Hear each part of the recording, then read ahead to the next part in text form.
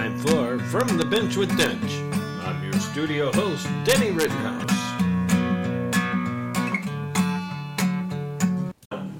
Good evening, welcome to From the Bench with Dench. Your host, Denny Rittenhouse here, and thank you for joining us for another episode. So we welcome to the studio tonight Highland football coach Jim Warnecke, Jimmy Warnecke, whatever you prefer. Yeah. And play-by-play man for Bulldog Radio Highland.com, Mike Smargiassi. I think I got that right. Yep. We'll call him Smarge from the remainder of the night. But gentlemen, welcome aboard. Jimmy, especially you. I know your time is, I don't know how you do it, as busy as you are, especially starting this month, right? Yeah. Oh, thanks for having me. It's a pleasure to be here and excited to talk about Highland football. Yeah, it's been fun watching you work the sidelines the last decade, and I thought that might be a good time to review what you've done so far, and just as interesting, how you got there.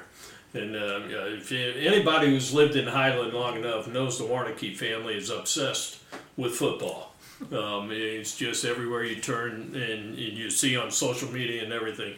I imagine you've had it ingrained since as long as you can remember. Is that accurate? Accurate, yes. Yeah. and your dad is a key influence there, I would assume. 100%. I mean, he's laid the foundation for us. He's coached my uncles growing up because he was he was the oldest of 7, and he coached my uncles and coached along with me and my brother, all my cousins and his nephews. And from an early start, I think the biggest thing I got in coaching was seeing how to coach passionately about something, and I think that's something that my dad definitely modeled for me. Well, I saw that putting my kids through quarterback club back in the 80s at the time, or the late 80s. He was heavily involved in that. He started. From what I know, in my recollection, him and Josh Kaburk were heavily influenced in that. I know we talked about Mr. Roots earlier as well. But I know that they were really in the beginning stages of that, and I'm reluctant to leaving out names. That's fair. That, I got to ask you this on the Warnecke family: where's the passion for the Green Bay Packers come from?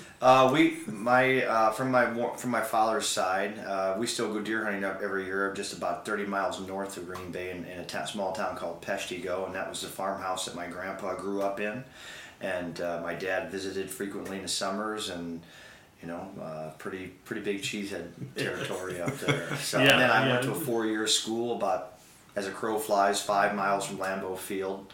So I did that for 4 years, and Wisconsin's been a big part of our past and our family. All right, I was always curious about that. I see you dressed in green every Sunday. You see something on Facebook. I'm friends with your brother and his wife on Facebook and stuff. But so I see them pictures constantly, and I just have always wondered, where's that affection come from? Is there a Northwestern connection there too? Yeah, my father, when he coached us when we were younger, you saw Billy Greenwald, and obviously his exploits speak of himself and speak for themselves. But he went to Northwestern. My dad had coached Billy when my brother and I were just kids. He coached Billy's group, him and Clayton Cameron, and by a whole list of guys. Brad Finster, Tim Lowe, Zach Kolensberg. Coached all of them guys growing up throughout quarterback club, him and John Kumberg. And it was a pretty good connection to him and Billy had. And then Billy went to Northwestern. He started taking us to that football camp, and this was back when they had youth camps that were, 4 or 5 days, stay the night, and the head coach and the OC and DC are really heavily involved. Now they kind of turned to more one-day satellite camps, but so we went up there from 6th grade on up through 12th grade, and every year we had 10, 15, 20 guys from Highland football going up there. And we took the train a couple of years. We took Tom Manville's race car trailer up there one year.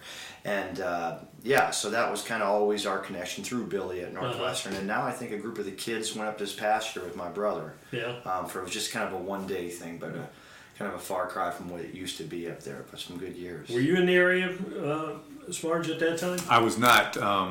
but I've heard plenty of the exploits of maybe the 89 team. Yeah, I hear 89 team compared with the 18 team of a few years ago. You know, that was all the comparisons going back and forth over the years of me living with one of the 18 grads, Jacob Willis. I get to hear it all the time. Of course, that team was better than the 89 team, but you know, he wasn't even around, so he has no idea. And then Coach Zobris, who graduated '89, was part of our coaching staff for many years. That with his son Trevor playing in our program.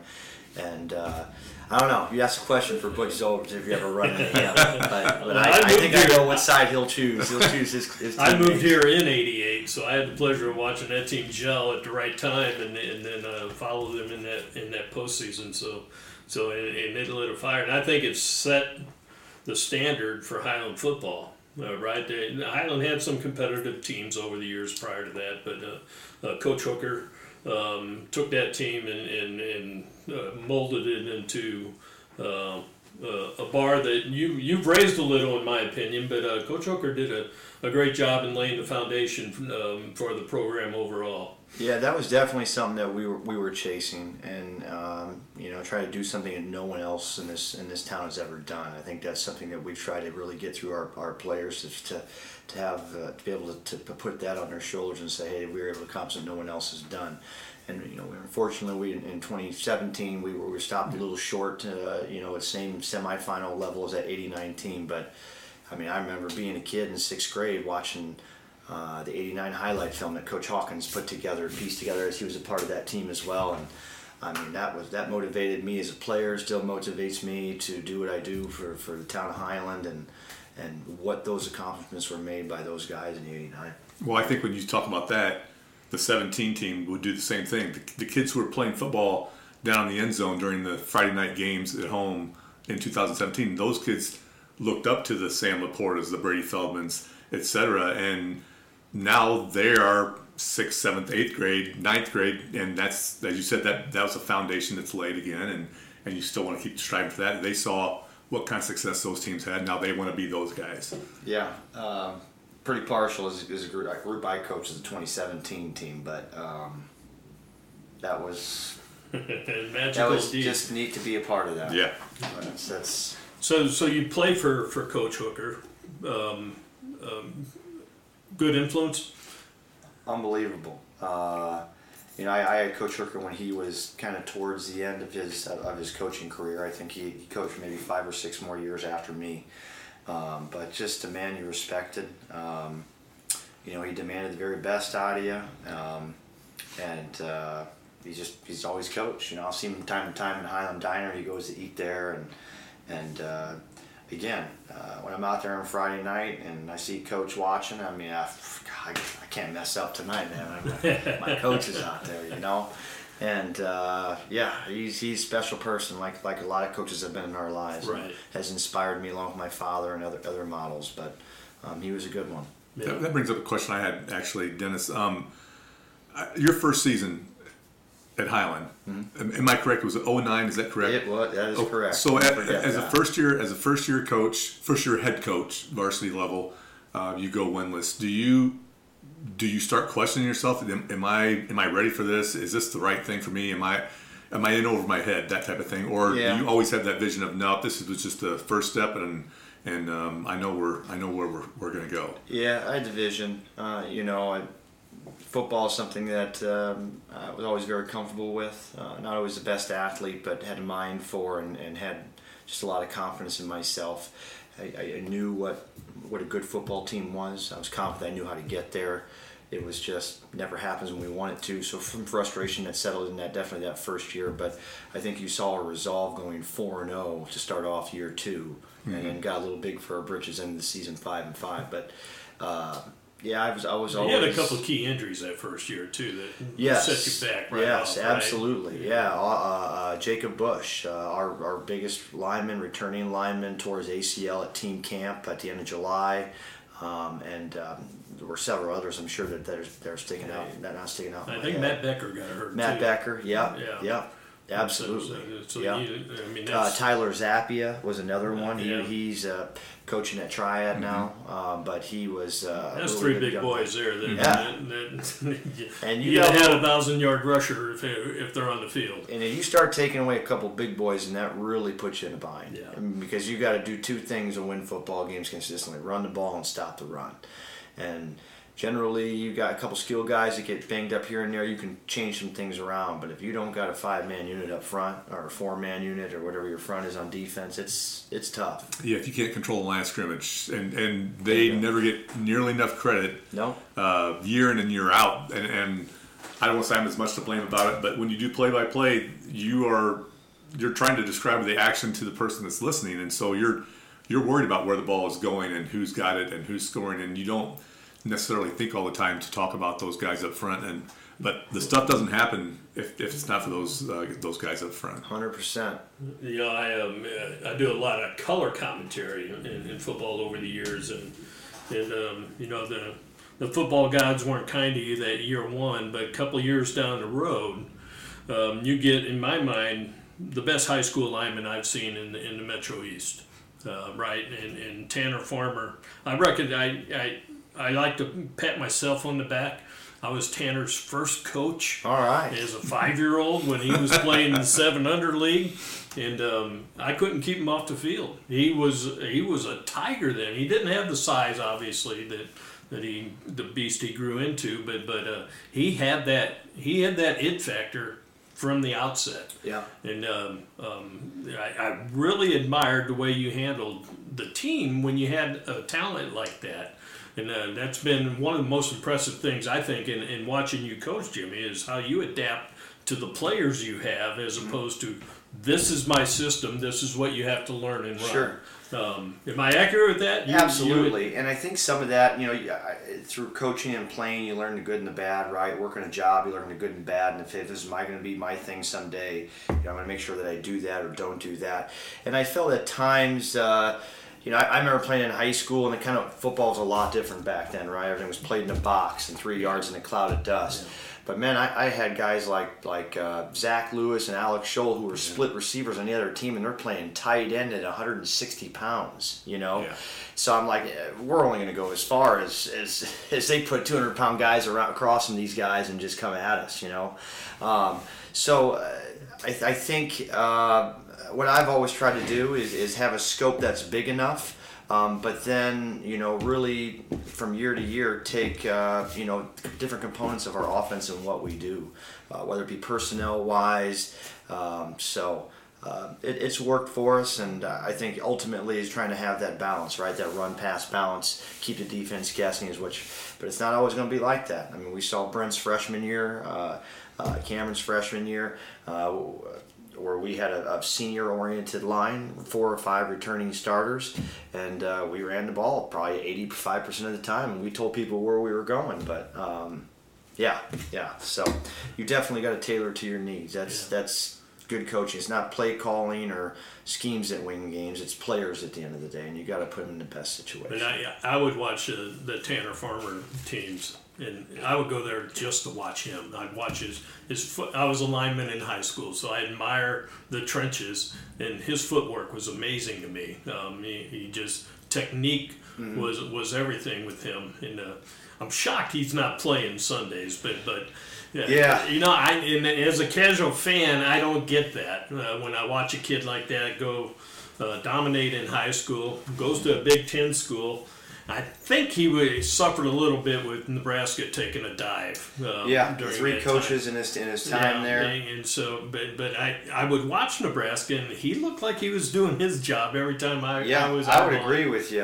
You know, the only thing I can explain, I don't know if there's any truth to this.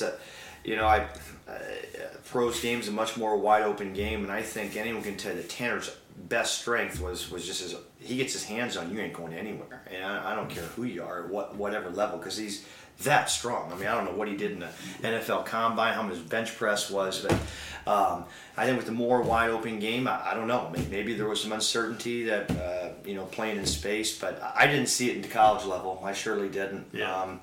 And but he's still doing great, doing wrestling now at the Olympic levels, and what tremendous drive. And he was a guy that, whether you had a Sam Laporte or some of those amazing athletes you get from time to time, it's just the confidence that they bring you, right? I mean, we knew as a coaching staff and as a team that there wasn't one team that we were going to go against where we would not win that double team up to a linebacker. We knew that we would get it every time, and having that safety blanket, that knowledge, and how that takes a little pressure off you as a quarterback, as a running back, as a wide receiver, cornerback, play caller, offensively.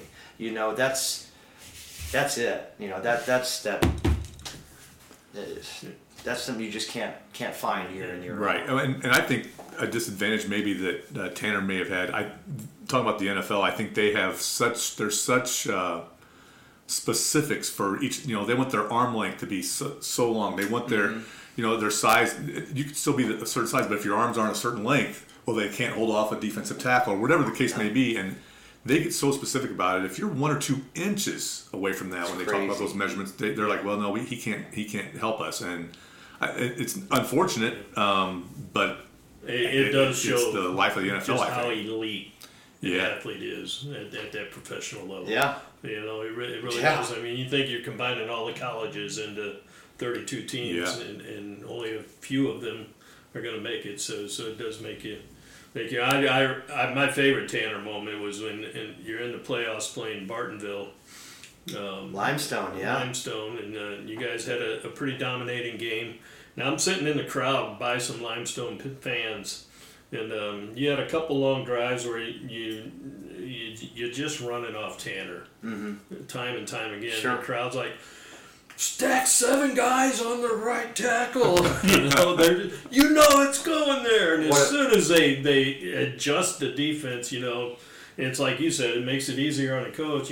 Run the option the other way, and it's wide open. And what a beautiful day for a football game that was too. That was awesome. Saturday afternoon. I'm just that playoff smell. There's nothing better than Saturday afternoon playoff football. There isn't. I mean, if you can't get. There's no drug in the world that give you what that feeling is as a player or coach. And you're absolutely right. It captured that. The Greenwald team had that against Carbondale. That was a magical day. I was at that game. Yeah. At that game. That was my first impression, really, of Highland as a community, seeing how it came together at that point. It's like, okay, that's cool.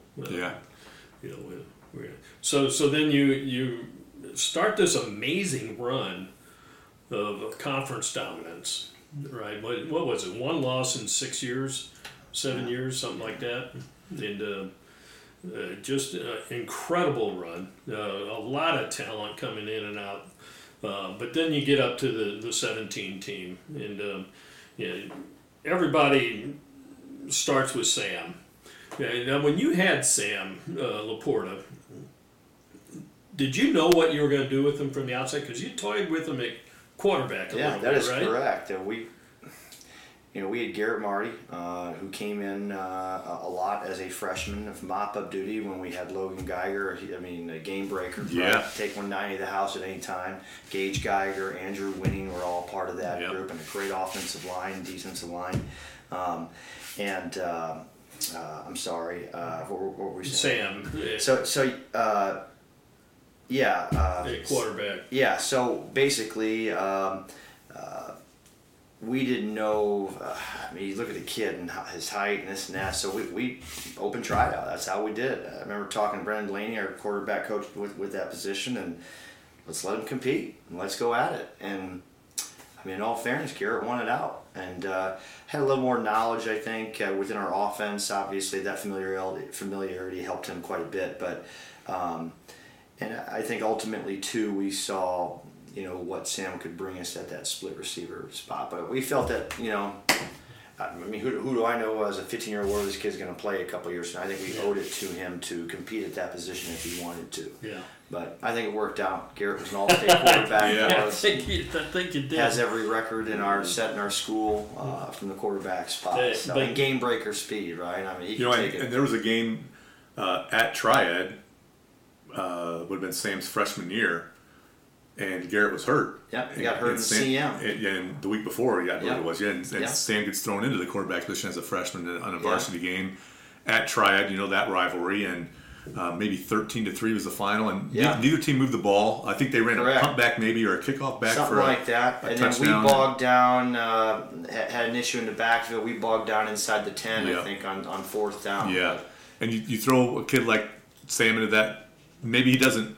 I won't say he wasn't successful, but you lose the game, and he gets thrown to the fire as a quarterback as a freshman. But in a rivalry game, in a rivalry game, right? But you also could see this kid can compete, And I believe he actually played maybe a little bit. The next week was maybe Waterloo. I think Garrett was maybe still a little banged up, and that was a win. So you could see that even that maturity go from one week to the next. And to be honest, how that worked is we were 100% counting on Garrett to play that game. And probably about 5 minutes to kickoff, he goes up to our quarterbacks coach, Brendan Delaney, and he says, "Coach, this isn't good. I don't think it's going to work out." So Brendan's going here telling me this, and he's like, "Coach, I got something to tell you." And I'm like, "What?" Because we had gone through warm-ups. Hell, if I'd have known this earlier, but it worked out, as you said, and getting a big win. And I think second game you saw Sam really settle down. Yeah. That sophomore year is when I first took notice of Sam. I didn't really know the grade school that well, and apparently they were pretty dominant at the grade school level. But that whole class was special. It was so much more than just Sam. When you have a running back, I don't know how a team schemed against you. It was incredible, and Garrett Marty puts together one of the most phenomenal high school seasons I've seen a quarterback in the year, and there have been some good ones, and that are right there with it. But 42 touchdowns, 3 interceptions, 147 rating. I think he had his 18 or 20 rushing touchdowns that he had that season as well. Yeah. Completion percentage, our goal every year is 68%. Only quarterback I've had in 12 years that hit that mark, hit it right at 68%. That's a big target for us as far as being efficient in what we do offensively. And he hit that, and that team, I don't want to leave people, but just, God, they remind you of an old school team a little bit. Just the way they competed, they were just, there was talent there, but some of these guys were just ordinary guys. Brady doesn't have breakaway speed, or he's not setting squat records or deadlift records in the weight room. It's just how they went out and competed, and whether it was on the football field on a Friday night, on the basketball court, whether it was at someone's house on the basketball court, the way that those. And there was about 4 or 5 of them that I felt above everybody else that just competed. You're lucky to have one kid who competes at that high of a level on your team. Like one kid who competes that high. We had legitimately 3 to 4. Yeah. All right, and then the other supporting parts, Brayton Moss, who, the unselfishness of him being a tailback and taking over that fullback spot and helping be an extension of our offensive line. And like you said, the names that go kind of unmentioned. I'm thinking back to even on the defensive side of the ball, Drew Holvey playing defensive end, just running down people from the backside nonstop. Reese May, I believe, was a linebacker. Just guys that you maybe didn't get all the accolades, all the highlights, but those were the guys that made that team just as much as anybody else. Jacob Willis. He's the kid that all summer long when Sam was going to some of these camps and showcases, right, that he had to go to promote himself and try to give himself a scholarship. Jacobs was stepping as our number 1 and duding people up everywhere we went. I know, Mike, you were probably at some of them MOBAP 707s that we had. He was a man amongst boys, and it was one of those years where you didn't have enough footballs. It really was. Yeah. There was times where Brady Feldman was getting 8 carries a game because, we just had other ways to go with it, and other people were coming in afterwards. But he still had 118 yards. Right. 8 carries, sure. And 3 touchdowns. You had 9 receivers on that team that averaged double figures in yardage. Yeah. Yard per reception. Yeah. I mean, that's incredible. Dylan Shaw, probably one of the best cornerbacks I've ever had in my time as a coach. Nothing special about him, just ornery and competed, and that was a fun group through 7-on-7. It was like watching a video game. Well, I'm glad to hear you reflecting on all these positives, because you always hear these stories about the coaches saying it's that loss that makes, that you remember the most. Mm-hmm. How often do you think about Rochester? If you're going to lose to a team, I guess that's a program. I've never been big on that, though, because hell, I think all of the years, what have we made playoffs? 11 years in a row or something like that. Of those 11 years, I bet you look back and 8 of the times we were knocked out by the state champions. Right. So, I don't necessarily want to take that approach. I don't feel better. We want to win. I mean, our ultimate goal is to win the state championship. So it's rough. I mean, at those times, it gives you the perspective how good you have to be in those moments, because it's as you go back as a coach and after the game, because everything goes fast, right? And you start breaking stuff down series by series and going through the film, and you're just, where did this go sour? And you look at it, and it was a drop ball here, it was a penalty here, it was a special teams blunder there, and that was it. That was it. Yeah. So getting that perspective and trying to, with the schedule, not to fast forward to right now, but the schedule we got right now, weeks 1 through 3, and those teams, what a valuable lesson for those guys last year to realize how good you got to be in that game, how well you got to execute to beat good teams. Yeah. And that, I think, to me, is a lesson that we are carrying into this year more than anything. So was that, I was going to ask you about that, the schedule change and stuff that you took on last year. Is that your driving? Yes, it absolutely was. She gives me, I've always had the freedom in my time here to choose my schedule. Wouldn't have it any other way.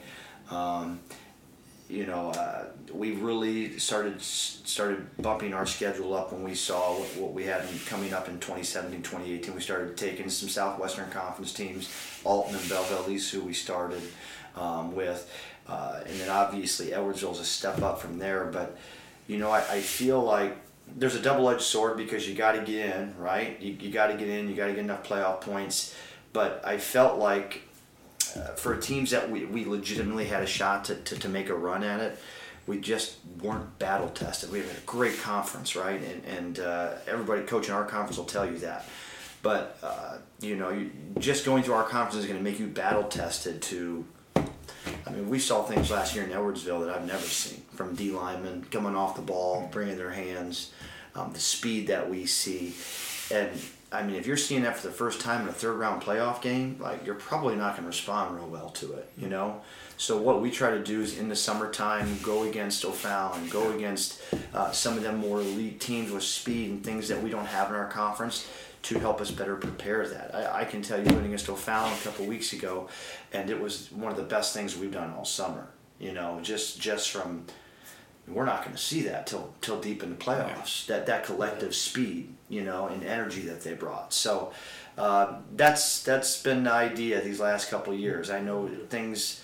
Many people could look at last year and say, that kind of backfired on you, right? You're 0-3, and I've heard a lot of praise in the community. Are very, very appreciative of, and the boys were, of how we showed out against Edwardsville.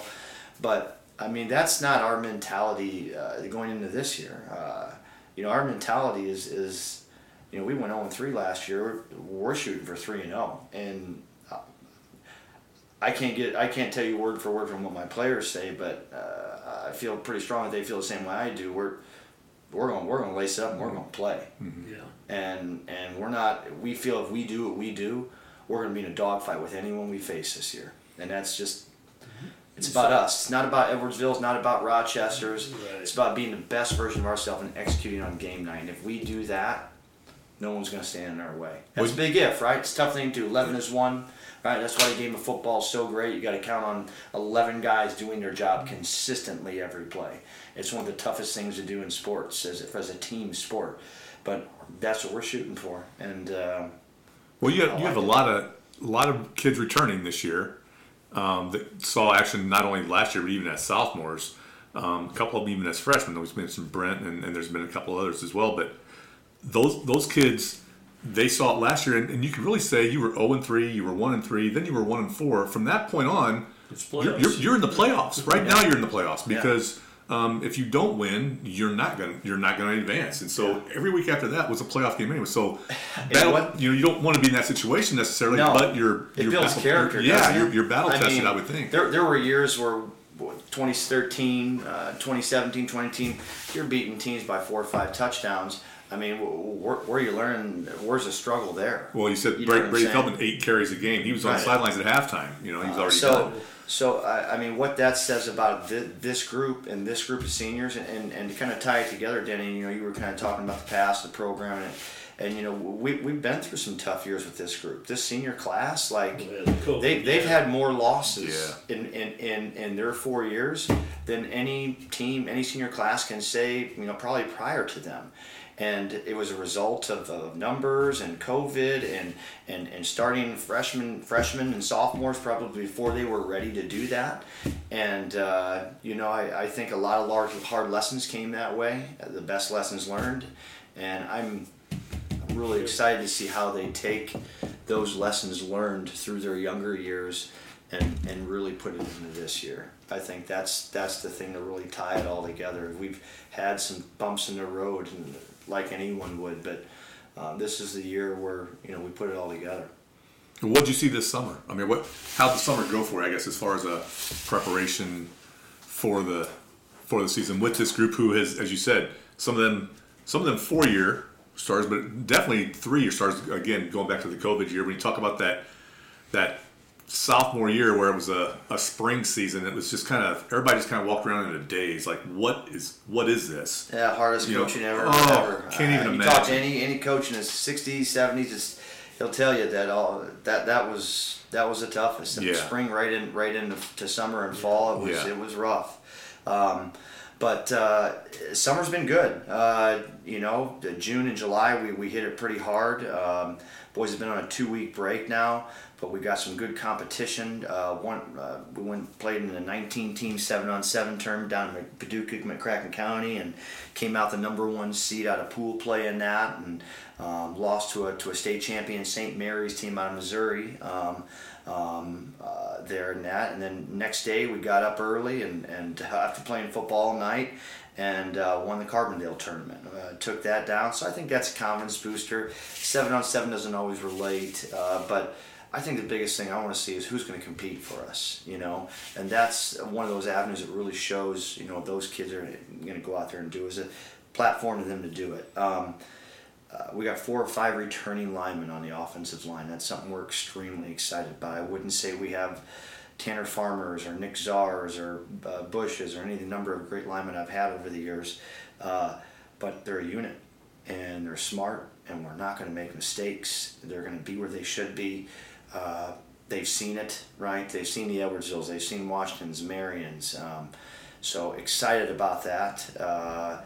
And we had, I can tell you, to recap our summer and to end it, we had a team camp at McKendree.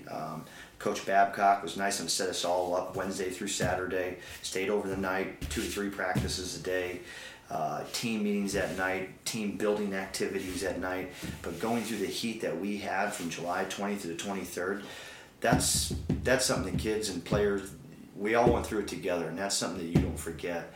And to me, when things are going to get tough this year, you're going to see those kids come back. We got through them days, and it was tough. I'm telling you, all the years I've had team camp, 12 years, this was top 2 heat-wise I've ever dealt with. Yeah. 2012 was really bad up in Illinois College, but this was rough, and strong survived, and those boys made it through, and if offensively, I can tell you that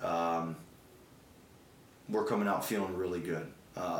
It felt like 2017, 2018 out there. Well, you got a quarterback coming back as their, I guess, 4th-year starter. First time ever. And threw for nearly 3,000 yards last year. You got a running back coming back, and Travis Porter. Kind of unheralded, kind of under the radar, but 1,300 yards. Yeah, great back. 26 touchdowns, I think it was. Good vision, good balance, patience. You got a super athlete in Cade Altadonna out at the receiver, and a lot of complimentary guys at receiver. Yeah, I would say Cade and Brody are our top two guys. They have both started since their freshman year, so having 2 4-year starters at wide receiver. That's Brody Lewis, Cade Altadonna right? Catching a touchdown pass from freshman Brent Webbles to beat Cahokia in a first-round playoff game their freshman year. I mean, how big of a moment can you have of that? Now here we fast forward 4 years later, and it's exciting to think what we can expect from them this year. But Brody's really came to his own. Cade's going to do what Cade does. And then maybe some lesser-known guys, but if you watched carefully last year, when we had Brennan Jelly and Cameron Willis on the field for us, that was when we were doing things offensively. And Jelly's going to play some fullback / tight end. Cameron will play some tight end / slot receiver for us when we decide to spread it out a little bit. But those two guys are playmakers, and like the other seniors that we got, they know their job, they're going to do their job, and going into week 1, you don't have any doubt about that. And that's a lot of reassurance.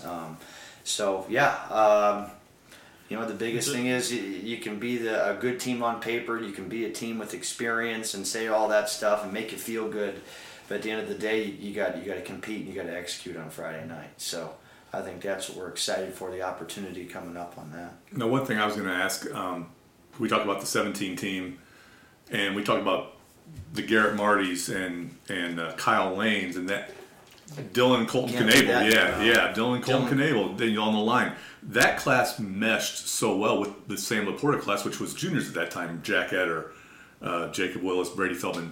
That junior-senior group combined, that was the great season, if you want to call it that. What about when you look at that? Fast forward to this year, you have to have have those players, those underclassmen that come in to fill in a spot here or there. How is that progressing? We've got some really hard-nosed kids in our junior class. I point to certain kids like Hunter Fry, Dylan Beadle, who are actually cousins, and just some really hard-nosed kids. Adam Muni's coming on strong. We got our only guy who hasn't came back as a starter on the offensive line, Bo Starwall at left tackle, who's doing a very good job for us. So we've got some key components, to your point, Mike, that are really going to step up big for us. And we don't feel like we have to wait for week 3, week 4 for them to be ready. We feel like, are those the guys that we're going to put the ball behind and give the ball to week 1, week 2? Probably not, right? We're going to give it to the 4-year guys who have proven it, and we know the moment's not going to be too big for them. But there's going to be some guys, and a guy that as a senior and kind of left out a little bit and really under the radar is Paul Graham. Known by his coaches and teammates as Bubby. A guy who's had a rough go at it, lost his mom when he was young, then his grandpa shortly after that, been raised by his grandma and his aunt, and stuck through it, maybe not having some of the opportunities that other kids, his peers, his teammates have had, and really coming to his own, I think, with maturity. He's the strongest kid on our team, pound for pound, the fastest kid, and I think really getting confidence in himself, and keep an eye on that name. He's going to be, he's the one guy we got on our team that's Garrett Marty, Sam Laporta, our quarterback from 2015, Logan Geiger. Game speed, like game breaker. Like against anyone we play in the schedule this year, anyone, even Edwardsville, Paul can take a 90 to the house at any time. And we haven't had that in 3 years. Yeah, that goes back to talking about junior football a little bit, quarterback club stuff. Because Cameron and Bubby played, that whole group, they always played growing up, the junior tackle stuff, and back in the day, Bubby was the running back, and he was the man. And it was, maybe we'll try to throw the ball, and you know how that goes when you're playing 8U, 9U, but you might try all these crazy plays, but now it's 4th and 12. We're gonna give the ball to Bubby, and they're gonna get a first down and probably a touchdown. And Bubby ran the ball all over the place and scored all the time. Well, he's had to adjust because that's not his role anymore. And I agree with you. I admire the fact that there was almost a time, I would say, maybe last year as a junior, it was almost like, where can we put him on the field? We got to find a spot for him. He's got to play, but we don't know where. And it was a trust thing. And, yeah. And I would say if Paul was right here and he understands it, for us, here we have this great athlete, right? But where can we put him to where we can trust that he's going to do his job, right? Yeah. And that was the issue in the past. And it's one of the coolest parts to my job is seeing kids come in as a freshman, right? They're still in middle school mode, right? These boys, and they're all over the place. They can't tell you 2 seconds after they did something why they did it, right? But then to see them make their transformation into their senior year and see that light bulb, and you hope, you wish, whether it be your kid or someone you're coaching, like figure it out like sophomore year, right? And very few of them do. Yeah.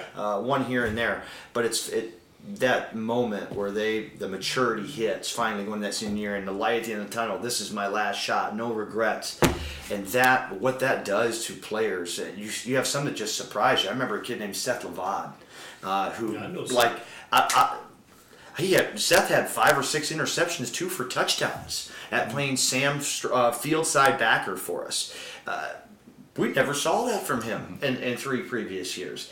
And he's just one of many examples of kids that turn it on with that maturity. And it's frustrating, right? Because as a dad, as a grandpa, as a coach, you're saying, boy, you got the tools, right? Like, quit getting your own way, right? Yeah. Keep stepping all over yourself here. Well, that's a great story you told about him and the hardships he had a little bit growing up and stuff. And to me, that's one of the beauties of football, is that camaraderie you build. You just, unless you do it, you really can't explain it. And that gives him something to lean on. Yeah. And it's like you said, I was in the military. It's a very good parallel.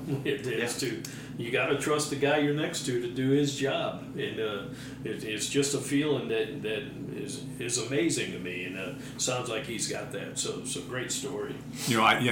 I played high school football in a small town just south of Springfield. We weren't very good, but I remember one thing our football coach told us was, as a senior, and we only had 4 seniors on the team my senior year, and told us football's the one sport that 20 years down the road, you can go out and shoot hoops on your driveway or get a couple guys together and play wiffle ball or softball, baseball. But you're not going to find 21 other guys to go out and pad up and be able to go out and play a game of tackle football. And so you better enjoy it while you can. And you're right, there's nothing like it. It's the camaraderie. It's something that's special. And if you get guys to buy in and think about it in that way, that can make for a special season. Yeah. So as we talk about this team this year, I want to step back to 18 because I'd be remiss if I didn't talk about losing Gary Marty to graduation. And what was your thought process? Did you know Jack Eder was going to be your quarterback the next year? I thought I heard some discussion that you were thinking Sam again. Is that... There was a little talk on that. It was a conversation we had during Garrett's senior year, just in passing times and just discussions among staff. Ultimately, we felt that what Sam gave us at the split is something that we couldn't do without.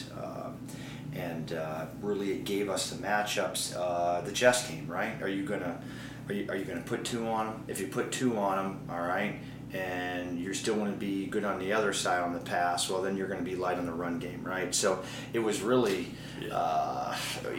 pick your poison, right? Mm-hmm. If you don't double them up, we're going to throw to them. If you do, and that's how simple it is, really. Sometimes coaches try to think that they're so much better than there, and they know.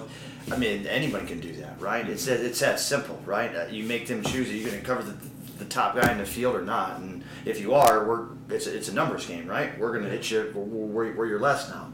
So that's what helps when you have players like that. Yeah. But you look at, maybe you saw it. I didn't see the season Jack Eder was going to have coming. He damn near matched. He damn near matched what Marty did the previous year. I can't disagree with that, Danny, and it's amazing.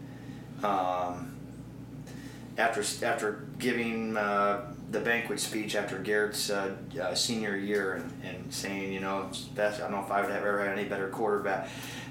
There are certain things that Jack couldn't give you that Garrett could, as far as the game-breaking speed, the more efficiency in the pass game, the more experience within our offense, the progression reads.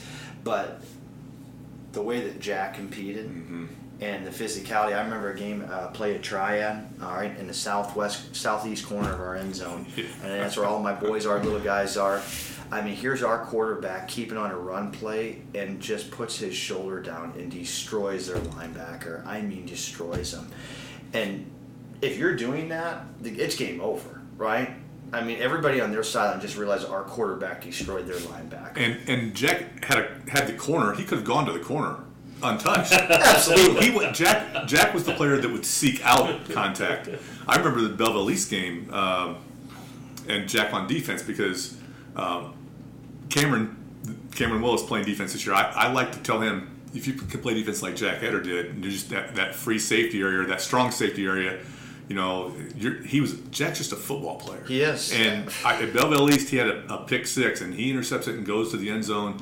And the last player to try to get him before he goes to the end zone is Belleville East's quarterback. And Jack crosses the goal line, kind of turns around and takes the ball and tosses it to the Jack Eder to the Belleville East quarterback and gets a flag. But that's one of those where you're like, again, yeah, gosh darn it, Jack, you guys got a 15-yard penalty, but it's just the gamesmanship. He's such a gamer. You just and cerebral. Love seeing him on the field. Cerebral. Yes. He's one of the most cerebral players I've ever coached. Highly intelligent. And the way his mind is very uncharacteristic of a 17-year-old, how a 17-year-old wraps his head around a game of football. The things that Jack understood throughout his time playing and what brought him to a senior year, that much farther advanced than anyone I've ever coached at the quarterback position. That was him. Right, and just a calmness, right? Yeah. Under, I mean, he's never played quarterback in his life, right? And comes in, jumps in, and I remember early June saying, "Are you kidding me?" I mean, I expected it to be a little rougher than this. Like I figured he would get there, right?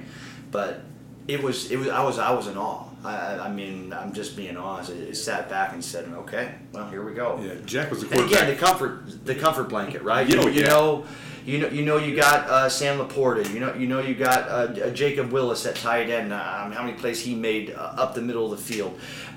You know you can hand it to Brady. Yeah. And Jack realized he didn't have to do it all himself. He trusted the players around him. He didn't have to be the quarterback club guy who scored 6 touchdowns, and he understood that. Yeah. So that Jack was a player who would, if you're down. And I don't have my do I go for 1 or 2 chart in front of me here, but if you score a touchdown and you need to go for 2 here, you can't kick a PAT. Jack was the one player who knew that right away. Yeah. We're about to still celebrate a touchdown. Just his awareness of situation. Jack's looking over at you, going, "Hey, we're going for 2 here. What are we gonna run here?" And he just knew, the game awareness. Stuff like that. Stuff you really can't teach that kind of stuff. I sit back and marvel at that class of athletes. The winningest team in Highland history in football and basketball. If you go back and look at their basketball history, winningest team in a 2 or 3 year stretch in a single season, that senior year. And to me, those guys look like they were killing time till football season. Mm-hmm. And I'm watching them play basketball. Mm-hmm. It's like, we got to do something this winter. Mm-hmm. It's like, hey, I don't want to say they didn't put the same effort in. It just looked that way to me because they were such darn good athletes. Yeah. That on the basketball court, they competed. Yeah. I mean, that's the word that just keeps coming back, and what I learned from that group. Just, you can be a great athlete, you can be experienced, but can you compete? That's what sets you apart, right? I think your team this year learned that in the second half of last season, right? Now, how special was I was up in Wisconsin in mid-October last year, listening to you call the Mascoutah game, and it's like I didn't think there's any way in heck you were going to beat Mascoutah at Mascoutah. That I'm sure as a coach you want to slap me for that, but just based on how good Mascoutah was heading into that game, I thought it was a phenomenal confidence booster for you, and some lessons learned perhaps from them is that, hey, this effort stuff really does work. I feel like it's a going back to your schedule, week 1, week 2, week 3, Mascoutah playing, let's say, Centralia or whoever their non-conference games are, and Highland going up against Edwardsville and going up against Washington. going down to Marion, Right. and you're playing for your playoff lives. And Mascoutah was 7-0, 7-0 at that time, and maybe they're coming in going, this is just another game, and there was no doubt. And as you said, Denny, that's a good point. Me watching that up in the press box. We talked about the game being won and lost at the line of scrimmage. The offensive line just punched Mascoutah in the mouth from the word go that night, and did it for 4 quarters. Just physically manhandled them up front is the way I remember seeing that. And we talk about pick your poison, setting things up. It was Travis Porter in the first quarter, and just 6 yards, 5 yards, 7 yards, and then hit Cameron. Play action hit Cameron on a little tight end too, pass, right? and that because they've got 8-9 guys up trying to stop Travis Porter, and now you got a tight end open for a touchdown, and that kind of set the whole tone. Well, I tell you what, guys, being a former quarterback and playing Little League, high school, college, and I like to sling the ball more than the rest of them, and 7-on-7 was one of the funnest things. Just you don't get hit as a quarterback, right? You're throwing, but there's nothing like pounding the rock. It's a mental weapon over your opponent when you know that you can physically manhandle them and they can't do anything else about it. And they know it also. Yeah. How do you teach toughness, right? And that's a question that's often asked at clinics, and even in today's society where kids are getting not having to do as much and not maybe the tough-oriented people they were in the past. You can win games just on being mentally tough, right? So that was And that was a game also where it started off that way. We said kind of punching Mascoutah in the mouth, taking the lead, but Mascoutah came back and took the lead. Now all of a sudden, maybe it just isn't our year. All of a sudden, that now they all have all the momentum, but the Bulldogs, those kids just didn't quit. Like you said, they had that mentality. No, but not tonight. Right. And came right back. I believe Brent got an interception. I think Toby Allen maybe got an interception late in the game. And just kind of wore them down enough, and as you said, they just outwilled them. That's a great word. Same word I was thinking of, Mike. They were not going to be defeated. I love it. Yeah, they were not going to be defeated that night. It was just a mentality. Yeah, it was. We knew it. We were our. It was a season-saving game. It was a program game, right? To say we're not going away. We dominated conference for a number of years. As you're talking about, and then. Mascoutah had beaten us twice in a row. They had COVID, and then so it was nice. It was a big program win. It was nice because we went over there. It seems like we went over there 3 years in a row because of the COVID thing. Yeah, we did. And played at Mascoutah, and the year I now get them all messed up. But I think it was when they beat the Bulldogs the first time before the spring season. I think the entire town of Mascoutah was on the field that night after they beat Highland. It was an occasion unlike any other for the town of Mascoutah. It seemed like watching it that was a celebration, and that's stuff that sticks to a coach. Also, you remember that kind of stuff. Hey, these guys, they beat us tonight, and that was their high point of their program at that point. And it makes you reflect. From my perspective, it makes me reflect because you look at all the work that's been done to build a program and community up to this extent, and what sacrifices were made. And you're not ready. John Bon Jovi says it's easier to get to the top and stay on top. So as a coach, you lose a couple here and there, and you're saying to yourself, well, surely this is our end of our reign at the top, and you start battling pressure and this and that, but. You just stick to what you do, and we went into that game that night feeling pretty confident as a group. Yeah. We knew who we were. We knew we didn't play our best in weeks 1 through 3. The tough one was a triad game. Something I'm still a couple of years later now I still can't explain, because as you said earlier, Mike, you put the schedule that you have to battle test yourself, right, and then get through conference play and then on into the playoffs. That one will always stick in my mind. I'm still scratching my head a little bit of what happened. Why was that game so close? Something I always have to keep with me is that last play call, And I usually they say, "Oh, you can't have regrets." And that's a regret I have. I would have, not that I don't trust Brent Webbles, but it's not something that we typically do, and I regretted it 5 seconds after I did it. Mm-hmm. All right, but. Boy, I'm saying, how is that game even at that level, right? Right.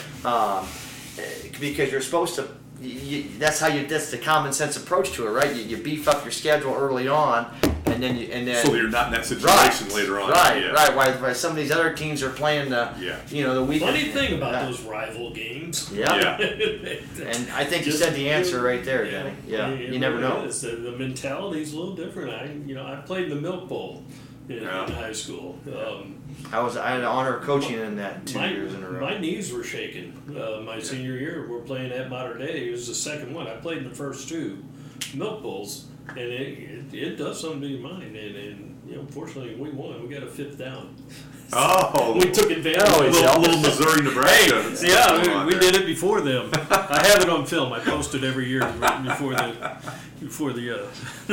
Milk Bowl.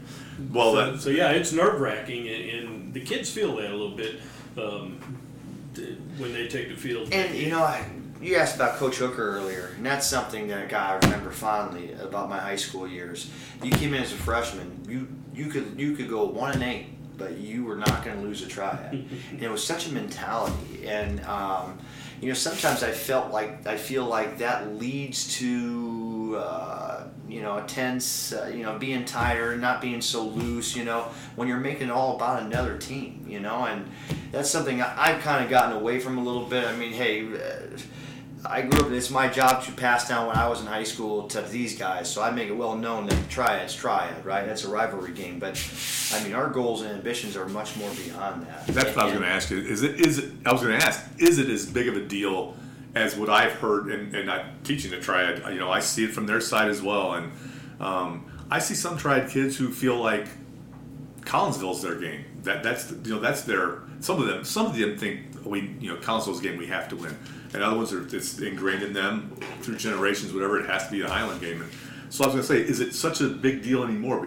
Because I know Cameron is friends with some kids from triad, and he talks to them. He played baseball with them in the summertime, and so it's not like it's. It's the hated stuff that maybe it was in years past. I don't know. What do you think? You got to be triad. That was ingrained in me as a high school kid. But it's not. It's not the end game, right? Right. It's. So I think that makes sense. It as you said, ultimately as a coach, you've got bigger fish to fry. Right. But. And it seemed like the years that we really came out on the lesser end of that rivalry were years where just so much focus was placed on that, So just going off my experiences as a player and as an early coach, I felt like when I put other teams on the pedestal, would have been SHG in my second year, where I put them on a pedestal and, we're going to show these Springfield guys what we do down in Southern Illinois, and it was about them and them and them. And it was really that moment in my early coaching career, year 2 after losing to SHG, pretty good year 2 or year 3. We played them back-to-back years in playoffs and got knocked out by them. But it was that where I said, you know what? No, you try to motivate your kids, right? And this and that, we got to play. But it's not going to be about anybody else anymore. It's going to be about us. Yeah. That's what it's all about, right? The camaraderie, the guys. That's consistent with what you hear from the elite coaches. To be honest, I mean, it's like, we take care of what we can do. We control what we can control. You go back to good message. Go all the way back to the 17 team in the Rochester game. I like to think, because I think that same thing, that aura of Rochester, 4-time whatever it was state champ at the time, and they won it that year. But I still like to think you play them on a nice sunny Saturday afternoon day, like we talk. I mean, you talk about maybe some of the worst. It did stop raining, but some of the worst weather conditions you see for playoff football. It was definitely not what we wanted to see with having the top wide receiver on the field. And, absolutely. That was again a game of a couple plays here and there. The interception that wasn't, and we had Sam on the first series before the interception wide open, and weren't able to get to him there, and that was a cold one. And you can go all the way back, and you talk about things that just happen year after year after year. Highland in the recent years is 5A. Well, that year they're 4A. Highland goes 4A, and you think, oh, you're 4A. 5A probably would have been an easier route that year than 4A would have been. You're right. And so it's just one of those things. 1 or 2 students here, 1 or 2 students here. Your enrollment with the IHSA, and who knows what you're talking about. Yeah. So where are you at on? Well, before I ask that, one more thing on the upcoming year. My main question was offensive line, and then second would be the other side of the ball. Feel pretty good about defense, or? I'm glad you asked about that. We changed coordinators in the offseason. Former player of mine, he was a senior, my first year coach, so went 0-9 as a player with me his senior year, and has slowly helped, came out and started coaching our middle school program a year after he graduated, and then made his way up to JV, really worked up the ladder, and I'm really excited about having him as our defensive coordinator, Riley Litzenberg. And he has done a fabulous job with our defense at this point. We feel like what we need to do defensively is stop the run. That is our biggest deal. If we can stop the run, we can make things happen in the back end because we've got a lot of talent back there. I really like what we got at corner. We got Hunter Fry stapled down at one corner spot, Rory Gallagher, pretty much the other one with Austin Warner, a senior, competing at that as well. And then at safety spots, Cameron is our strong safety through and through. He needs a breather here and there. We can't do that too much with him, but we got a young Tyson Rakers that can jump in there and help out a little bit there. But then we got the free safety spot. We got Cade and Brent Webbles working that spot. So we feel across our secondary we have playmakers, much like we did in that 2017, 2018, specifically 2018 season. And we really like our linebackers. Brennan Jelly is the head of our defense. And we got Brody Lewis, a 4-year guy at Willbacker. Dylan Beadle is going to be a junior at our Sam, who may have had the best summer out of anyone on our team. And really it's just those bigs. We had 2 kids transfer in from Mater Dei. From Pocahontas, things didn't work out, so they had left in the past month. So that put us in a little different situation as trying to find out how do we keep guys fresh. The second loss that we had to Mascoutah, we saw that I think it was Sam Buck's senior year, we really lost up front. We lost that game. And you don't see that. That's what hasn't happened in conference play in a number of years. And it was simply because they were just fatigued. So trying to find out that mix. Yes, we've got 4 or 5 coming back on offense, but trying to find how we can rotate the Travis Giesekings and the Bo Starwalds. Really happy with Chase Packett as a name that many of you that deserves to be mentioned. He has been our war daddy, our guy who's our staple in that spot, a one-way guy defensively that we really will hang our hat on stopping that run. He had some great moments last year. Yes. As a sophomore. We've got to get his pad level down. He knows that's the biggest thing he's working on right now. But just the attitudes, I'm kind of jumping around, but just the attitudes of the boys. There's a swagger and confidence about them, and they're not afraid to work on those weaknesses or identify those weaknesses. Someone who's insecure with themselves or not confident, they're more reluctant to tackle their weaknesses or let people know their weaknesses. These guys are aware of their weaknesses, and they'll be the first to tell you, this is what I got to get better at. This is what I'm working on today in the middle of June or in the middle of July. So defensively, to get back to that, I really, we're yet to be battle tested, I think, up there. But it was an area that we felt really hurt us last year. Really hurt us. I think something that's a positive for the defense, and you mentioned it a minute ago, these guys they want to get after it, is I think some of that attributes back to Coach Riley Litzenberg. The youth, he's got that enthusiasm. You can see him on the sidelines. As a defensive coach, as an offensive coach, I think you probably want to at least think you're a little bit more cool and calm. I got a plan to hit 3 more plays here. Here's what I'm going to do. Defense attitude. Attitude and identity. You get after it, yeah. If you have a defense that brings attitude and has an identity, you've done your, everybody get a gap, right? Yeah. And fly to the ball. And that's what I think of every time when I hear fly to the ball. That's what I think of with Coach Chet. It's just he's out there he's got that enthusiasm. You can just see it. He wants to get out there and play. He's transferred from that young coach who was playing maybe Madden online with Jack Eder and Brady Feldman and Sam Laporta as a young coach to now, he stood up in camp as a defensive coordinator talking about our defensive goals this year. And it was like, he had the room. He had the room. see him at his maturity, and much like myself, Highland Bulldog, we went through it all the way. The pride that he has, the passion that he has for not only football but Highland football, like it was an easy choice. Whatever he falls short on, he's gonna recognize it. And he's gonna get better at it. Yeah. He's not gonna make excuses for it. So we're really excited about him taking over that realm and how he handles the boys. And like anything else, it ain't gonna be perfect year one, but I think he will have a nice comfort with a lot of experience coming back, right? It's one thing being a new coach or first year coordinator where you don't have a lot there, and then if you've got some stuff to work on it, that makes it a lot nicer. You got special teams covered? Special teams, yeah. Don't do a whole lot of special teams work in the summertime. Coach Derek Raltensmeyer, who was our DC, will now be our special teams guy. We're excited about that.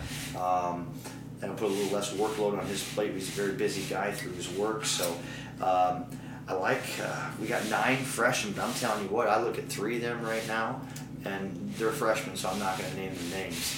But they're guys that I don't know how we can keep out of it. They're electric. And what they're going to do for us on special teams. I thought last year was one of our better special teams groups that we've had. A couple of the block punts. And we'll see how all that comes together. But I like it. Yeah.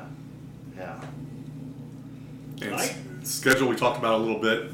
Open up with Washington at Washington. Yeah. Perennial playoff team. Yeah, right. I mean, if you think playoff football night in the IHSA, you think of Washington. Coach Chet. No, sorry, go ahead. No, well, I was just saying, and that's a name you hear, and you come right. And the first 2 weeks this year on the road, so yeah, long drive first week up to Washington. Yeah, not something we can worry about too much. So we're not going to focus on that. But I like good coaching staffs too, right? I mean, Coach Chet and I, Ray Litzenberg, we've been to 6 or so clinics this year, and every clinic we've been to was kind of a running joke. We saw Washington staff there, so they're looking at the same stuff we do, but very well respected staff there. They're going to be well coached up front. They've lost a lot though. They've lost a lot of guys, especially on their offense. God, we're excited. That day can't come soon enough. But we got a lot of work to do before then. Edwardsville, week 2, again, very well coached team. But it's a good feeling. It's a good feeling knowing who you got in your locker room and saying, "Let's go." Yeah. There's not you're not going to intimidate us. Right? How good's the Espinosa's little brher? He's a pretty good football player. Yep. I think he's going to be a sophomore this year. Yeah. But we're not going to let him beat us. That's for sure. I've got ways of messing with defensive ends I've learned over the years. So if you can't block them, read them, they say, right? I'm not saying we can't block them. And then Marion, what that coach has done down there, and sorry, his name hasn't came to my head. Is that Coach Martin? Is that right? Sure is. Yeah. Sure is Coach Martin. What he's done there in his time, unbelievable. They had a great run last year. Yeah, they graduated that receiver, but they got their whole D line back, which was good last year. We're excited. You lose them next year, right? Because of the expansion in their conference. And correct. You pick up. We're still looking for a week 1, potentially Mater Dei. What do you guys think? You'd get a good crowd. Yeah. I don't see anything wrong with that, and I know there's been the whole conference thing. It's almost like the Big Ten SEC thing now, where people are going. Is Granite City and Collinsville, are they going to South 7 now? What are they independent? And everybody's flying all over the place, and who wants to go where? And I've heard rumblings about Mater Dei may want to join the Cahokia or join the Valley and so forth. So, there's plenty of interest there. I think that game would generate a lot of it, I would say, for week 1. Yeah, I got to make the decision between that and Tuscola, I think, is the other one. Quite a bit of drive there.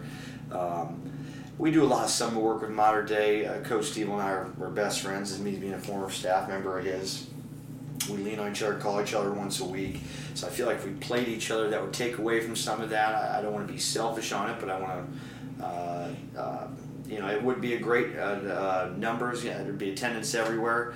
But it's kind of like when he wants to play, he's saying yes. He's got some dudes, and we're going to reload a lot after this year. Yeah. So is that the right time to do that? And then you think as a coach, I'm not scared to play anyone, but don't put yourself in situations where. That kid who's on the edge between Mater Dei and Highland, is it that superficial of a decision where Mater Dei wins the year before, and now I'm going to go to Mater Dei, Right. So there's that factor into it too, but it'd be a heck of a football game, To me, that'd be the biggest factor. What you just described, Yeah. If there's that kid on the fence, and it's And there's from your perspective, and familiarity too. I call Paul plays in, Jim will just call it, because a lot of our offenses are similar. I had stuff, he had stuff, and then I took it over to Highland, and so a lot of that stuff is very similar, and that takes some scheming. I don't know how the NFL guys do it, Right. that because they all jump around, and they're in a lot of those systems, like what they have, so much of their work you think has to go into how do we camouflage our hot route calls or this and that week in, week out. You just watched us play 7-on-7 this past a couple weekends ago. The best thing about that is there's no film, right? You can run the same plays and throw to the same guys game after game because there's no preparation to it, right? No chance to make any adjustments. I mean, stuff that we're doing week 1, I'm aware of, and we're running stuff off of it week 2 and week 3, and then we'll recycle that a lot of times week 5, week 6, and obviously goes into what their strengths and weaknesses are, but that's kind of the game, You're running stuff. We'll come out in 3 personnel groupings week 1, all right? And week 2, we won't show one of them personnel groupings, right? We're going to let them work on it all week long, and we've got enough flexibility in our offense and our personnel groupings that we can change things around. So that's kind of the cat and mouse game as far as preparation and the role that plays into winning and success. So, how much film do you watch? a lot. Easy to get this day and age? You just call school? It's incredible. It used to be where, you got Coach Hooker's days, right? You had the VHS, right? And you had to dub it, and then you met Waterloo's coach halfway, right? Yeah. Cracker Barrel or something like that. Here you go. Then it went to DVDs, right? And then with this huddle now, it's kind of taken over sports across the country. I can be at dinner on a Saturday night. I can be at dinner at Farmers and push 3 buttons on my iPhone and send the film. And then share the film with all my players. So it's revolutionized how that goes. But film's a lot. But it's like art of war stuff, right? Know yourself, know your enemy. And well, now speaking of the huddle, so let's say you're playing Mascoutah next week. Does Mascoutah have access to all of your games, or are you still just sending them to? You always go last 2 weeks. The last 2 weeks, so they get the previous 2 weeks. But as you get into conference play, you start seeing some people have an advantage because based on schedule, how it plays out, Mascoutah may have 2 extra games of yours, right? Right. Where we don't, or vice versa. Yeah. At some point, you can't. You watch so much film that you just get overloaded. You try to focus on a little bit, but to me, I use film just for self-teaching, self-coaching, or teaching technique. I mean, it's the little details, right, that make. Everybody runs power. Everybody runs zone. What are the details and how willing are you going to be watching film to coach those up to your kids? That's where real learning occurs. Seeing it, right? You can't, as an athlete, high school kids, it's been said from time to time, they may be a little stubborn, right? Yeah. But when you're seeing it on film, you can't deny that. And there goes a lot into preparation, but man, so much of it just goes back to the theme I've been kind of echoing throughout this interview is let's be the best versions of ourselves, right? Let's control what we can and make sure that all this stuff is detail oriented to a T, and we're doing what we need to be doing. So do you still review your game with the team in a session? Absolutely, we do that Saturday morning. So typically I go home and upload the film, and I'm up till about 4, usually 4:30, and then get a couple hours and meet the kids at 8 or 8:30, whenever that is, and kind of go either coach a youth football game the Saturday afternoon or go out to eat with the family and then try to get a 8 o'clock bedtime and then start over for preparing on Sunday for your next opponent. That's what I was going to say. It comes with the job. Yeah. I look at it like college guys, like how do they spend all that time recruiting, right? Yeah. I mean that's insane to me. But yeah, my wife thinks I'm insane, definitely. But I've never been blessed with the Jack Edder level intelligence, so I feel like where I've got to make up for that and be the best coach I can is just study, prepare. Are you watching film though? Are you watching film to prepare, or are you watching film to worry about ourselves and make ourselves better? In a given game week, I will watch film, and a lot of this is time. But I will watch film from practice on Tuesday and Wednesday and how we can clean those things up. All right, our practice film, but I'll continue to watch our film on our opponent for scouting purposes. Okay. So there's a fine line there. How much time do you prepare and then fix your stuff? And I think if you're going to be solid, you've got to do both. You got to have a balance there. Yeah, it's a lot. And make sure you got history lesson plans, right? Exactly. You film your practices? We film every practice. Absolutely. Is that coordinated with Durbin's audio? We had a couple W-Dog guys that have came out and helped us. The last group that we got, we took over full time.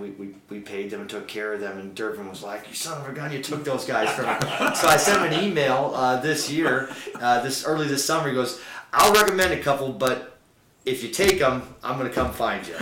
So I was reassured. We got two great young men that have been helping us out all summer. We thrown them a couple bucks and for paying it. But I mean, without them guys, I mean, that's where you fix the mistakes. That's where you set your practice for the next day, right? We're not going to run these cool drills because they look cool or we saw them on YouTube. We're looking at what the problem is, and that goes into what our individual work is that next day, what technique we're working, what we're doing. And from a camp perspective, and we missed it with COVID, right? Not being able to go to our team camp.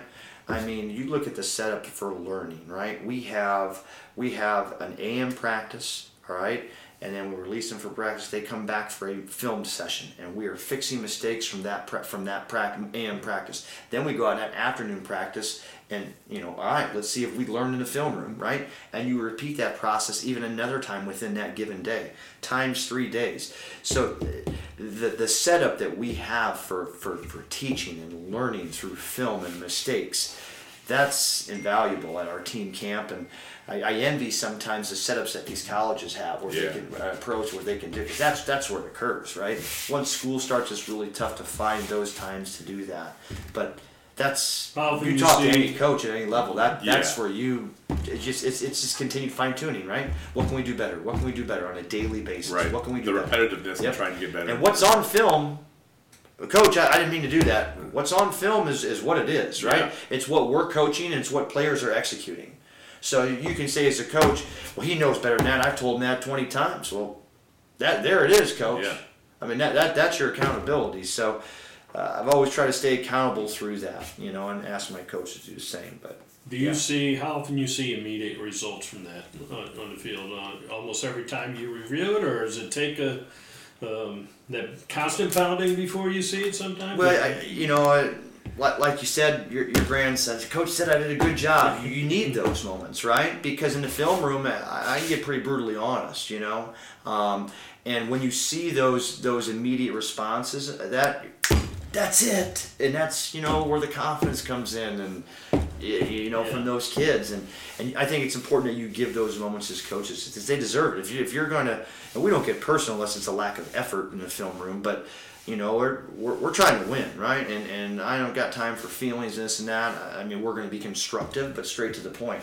So when you do see that immediate success, you definitely talk about it and you parade it out in front of everybody. I think that's so important that I think too many times coaches in general maybe get a bad rap because they see this, they see that. And they see the coach over on the sideline, parents telling with the finger and pointing. But there's moments when you can give that criticism, and you can call it constructive criticism if you want. But there's also moments when if the coach is saying, you see what you just did right there, you do that every time and you're going to be a football player, and you build up that kid's confidence, like you said. And there's moments like that people don't always see. No. And like that I think it's today's society. You focus on the negative, and the people in the locker room know about the positive stuff, though. And my dad was a classic example of how he used to coach. He was very in your face, and that's kind of old school how it was a little bit more. But I mean, he would tell you in front of you and your friends and teammates and girlfriend or whatever. He'd tell you, and I think there was a lot of parents over the years as I was growing up that I could see.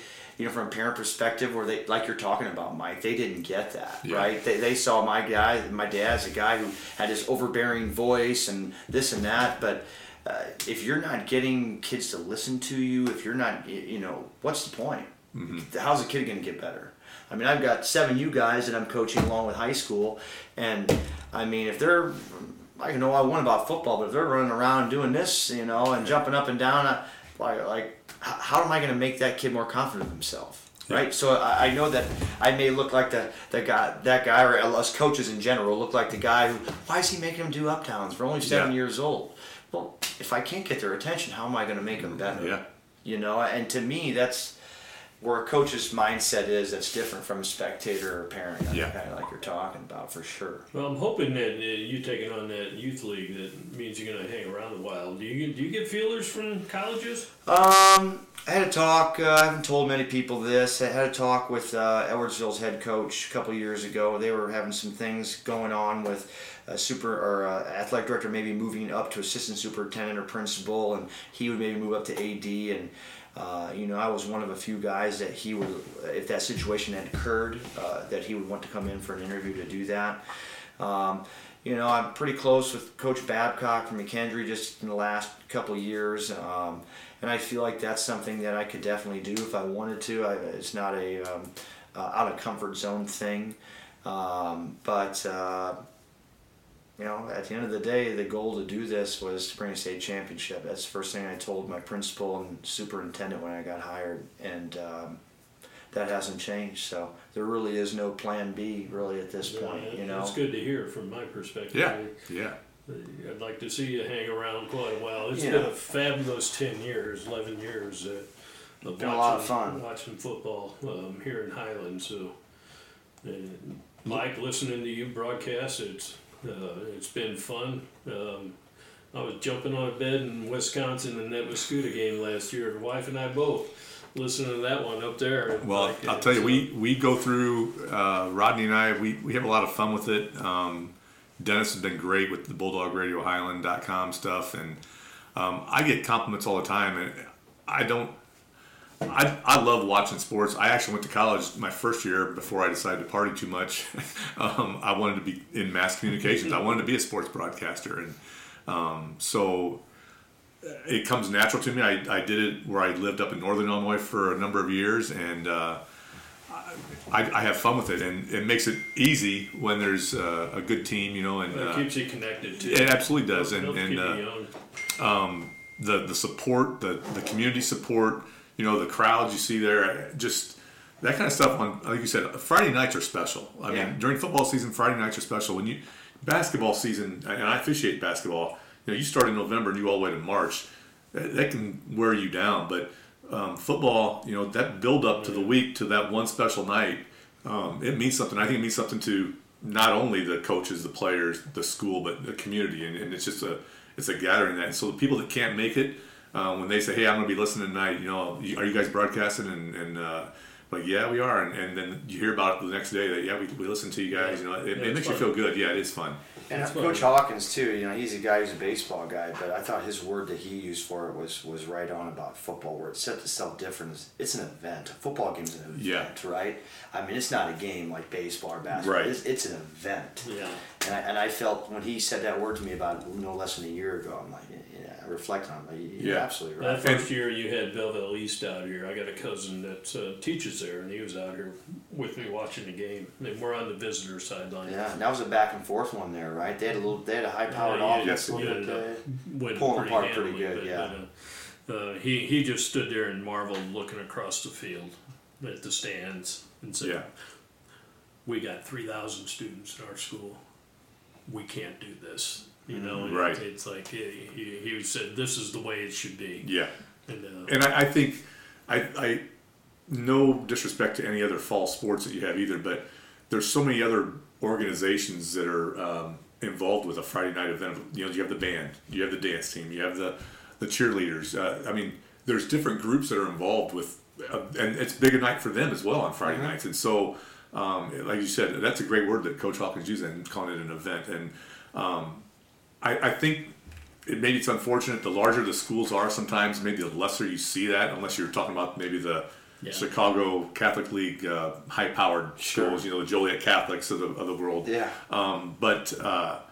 You get the small town stuff, and I don't say Highland's small town, but 5A, 4A on down, it's an event, and usually the towns are behind it, and it's a special thing. Yeah. So, who all you got in college right now? Keep track. There's a lot. Brayton Moss at Illinois College. Kyle Lane finishing up. I'm not sure if Kyle's going for. Is Kyle going for one more year? I don't know. I'm not. There's some talk both ways on it. Last I heard he was, but that was early on. Yeah, and then obviously Sam at Iowa. Brady doing very well at McKendree. He's kind of top 2 backs there going this year. And he had to come back from an injury. He had a broken leg. Wasn't it a broken leg? Yeah, and then he got his appendix taken out. Yeah, so he's had some misfortune there, and but has done well. Yeah. And I'm trying to think. I don't want to Kid leave. in Carbondale. Sam Buck, of course. Sam, yeah. And he's working right in there with that first and second unit, and basically one injury away as a second year kid to be starting on that offensive line. So, how excited are you for Laporte up in Iowa this year? Oh, extremely. To be able to play in that, I'll be even more excited for him if he gets drafted by my Packers. I'll tell you that. But I'm in a keeper league. I'm thinking of drafting him this year, just just how he handled himself on Big Ten Media Day, and it was fun the coolest thing about him is just how humble he was through the whole experience. Yeah. Like he was supposed to stay an extra day at Iowa, and he was like, "No, I'm coming back to play a basketball game." And I don't know a lot of kids that would do that, and never shoved in anybody's face over what showcase he went to the weekend before, or this and that. So you root for people like that, right? You do, man. I got chills last year in the Penn State game when they showed the locker room scene after that game. I don't know if you saw that, but Coach Friends was just fired up, and one of the other linemen got up and said something. And there's Sam sitting right in the middle, and they're all lifting their helmets and just hollering in there. And that game was. They went to 6-0, I think it was at that point. It's just so much of what those top players like the Odorizzis and the Hartlibs and the Tanner Farmers and Sam Laportas and the list goes on. Billy Greenwald's. What Billy did for me as a kid. I told you I was watching his highlight finish. What they do, giving a chance and validating that I could be that someday for some of these kids. It's unparalleled to what you can do for your community. How many people they impact. That's awesome. I'll tell you, growing up, couldn't be any bigger. I 90 miles from Champaign, huge U of I fan. Went to college at Truman State in Kirksville, Missouri, and lots of. That's only a half hour from the Iowa border. Lots of Hawkeye fans came to college there, and my hatred for the Iowa Hawkeyes was deep. And when Sam signed there, I was like, and Lovie Smith being at Illinois, and not even giving Sam a sniff. I'm not ashamed to say I changed allegiances, and I've been up there now 3 times to watch Sam play, and there's no better atmosphere. It's just a tradition that they have, right? Kirk Ferenc, so much of that, right? He's a staple, right? When you've seen the Tanner Farmer go through 3 head coaches, right? Watch Tanner play his last college football game at Iowa Stadium, before I ever started rooting for Iowa.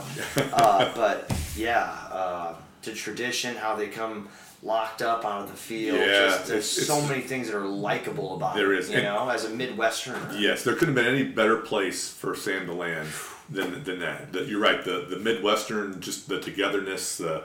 That is the pro sport in the state of Iowa. That's Iowa State is respectable in football, but if the Hawkeyes are the thing in Iowa, and he's represented them well. Obviously, he's It's represented another Iowa. recruitment process. It boggles my mind. I'm like, this kid has the top numbers in the history of the state. He's right there. Right. Everything. Right. I don't know why every D1 school wasn't going after. Yeah. Same thing with Tanner and U of I. Right. They did not offer Tanner until after Mizzou offered him. Mizzou offered him on like a Friday or Saturday. You know, the assistant head coach called me and said, "You don't have any kids, right?" I'm gonna, before they give a full scholarship to a kid, all that stuff. But then I remember on Monday, after it all came out, I think U of I offered like a day. And Tanner won MVP at their camp. Yeah. I mean, he sat them all down. That's just crazy. Yeah. But I don't know. I think so much of his reliance is on the 4 and 5 star systems. I mean, AJ Epinesa doesn't go play from Edwardsville, doesn't go play at Iowa. Then LeVar Woods doesn't. Coach Woods, all right, their special teams guy, doesn't come down and talk to Coach Martin, head coach at Edwardsville, who we play 7-on-7 with in the summer times. And Coach Martin says, "Hey, Coach Woods, you need to go check out this Laporta kid." If that doesn't happen, he's never there. Yeah. Yeah. I mean, it's never set up that way. So it's just crazy You how just things work. Show him the catch he made against Alton out at Highland. You know the one I'm talking about? If it's the one I'm talking about. It's one where he always had a good story to this. The ball was up there, right? And now you're talking north end zone, right? Yep. All right. And then Sands came off the field. He goes, "Coach, that DB was like, I got it. And he's like, "No, you don't." And literally lost him in the end zone. That's the one. Yeah. And round 1 playoff game, right? We're playing that. If I can go on all night with this stuff, that team from Chicago. Rich Central, or Yes, Rich Central. And I'm looking at these guys on film, and I mean, they had 7, 8 D1 athletes on their team. All right, and I felt we were much better coached than them, but I mean, game breakers, right? And we came out that first series, threw over the top of their dude with Sam. I mean, it was done after that, right? I mean, they had legitimately 6, 7 D1 kids, speed. Just looking at them on the sideline, you're like, we're in for a battle. Now I'm gonna tell you this right now because we're past, but I'm watching film on these guys, right? Saturday night, and I'm like, and this is with our team, right? I'm like, son of a gun, I don't know if we. This is going to be a test week. Yeah. I mean, can't go out round 1 with this team, right? That was probably the most pressure that I felt I've ever had as a coach because you just see dudes all across the board, Yeah, they took one punch in the mouth though, and they were ready to go home. Yep. We destroyed their will to continue to compete. Yeah. Well, gentlemen, it's been fun. Yeah. Thanks for having me on. I appreciate it. Good luck to you this season. Look forward to it. Yeah. Should be a good one. All right, Smarge, Coach Warnecke, sitting on the bench. Went a little longer than I told you we might, but that happens with football talk. So we'll do it. As always, you can find these episodes out on Spotify or Apple Music, Amazon, any of your streaming services. You can find the bench. Just search From the Bench with Dench and check out some of the back episodes if you can. But also can hear this episode if you're listening on Spotify. Check Bulldog Radio Highland. .com as well as Dennis Warfler will be playing this throughout the month and heading up to opening day here in Highland. So thanks for joining, and we'll catch you next month on From the Bench with Dench.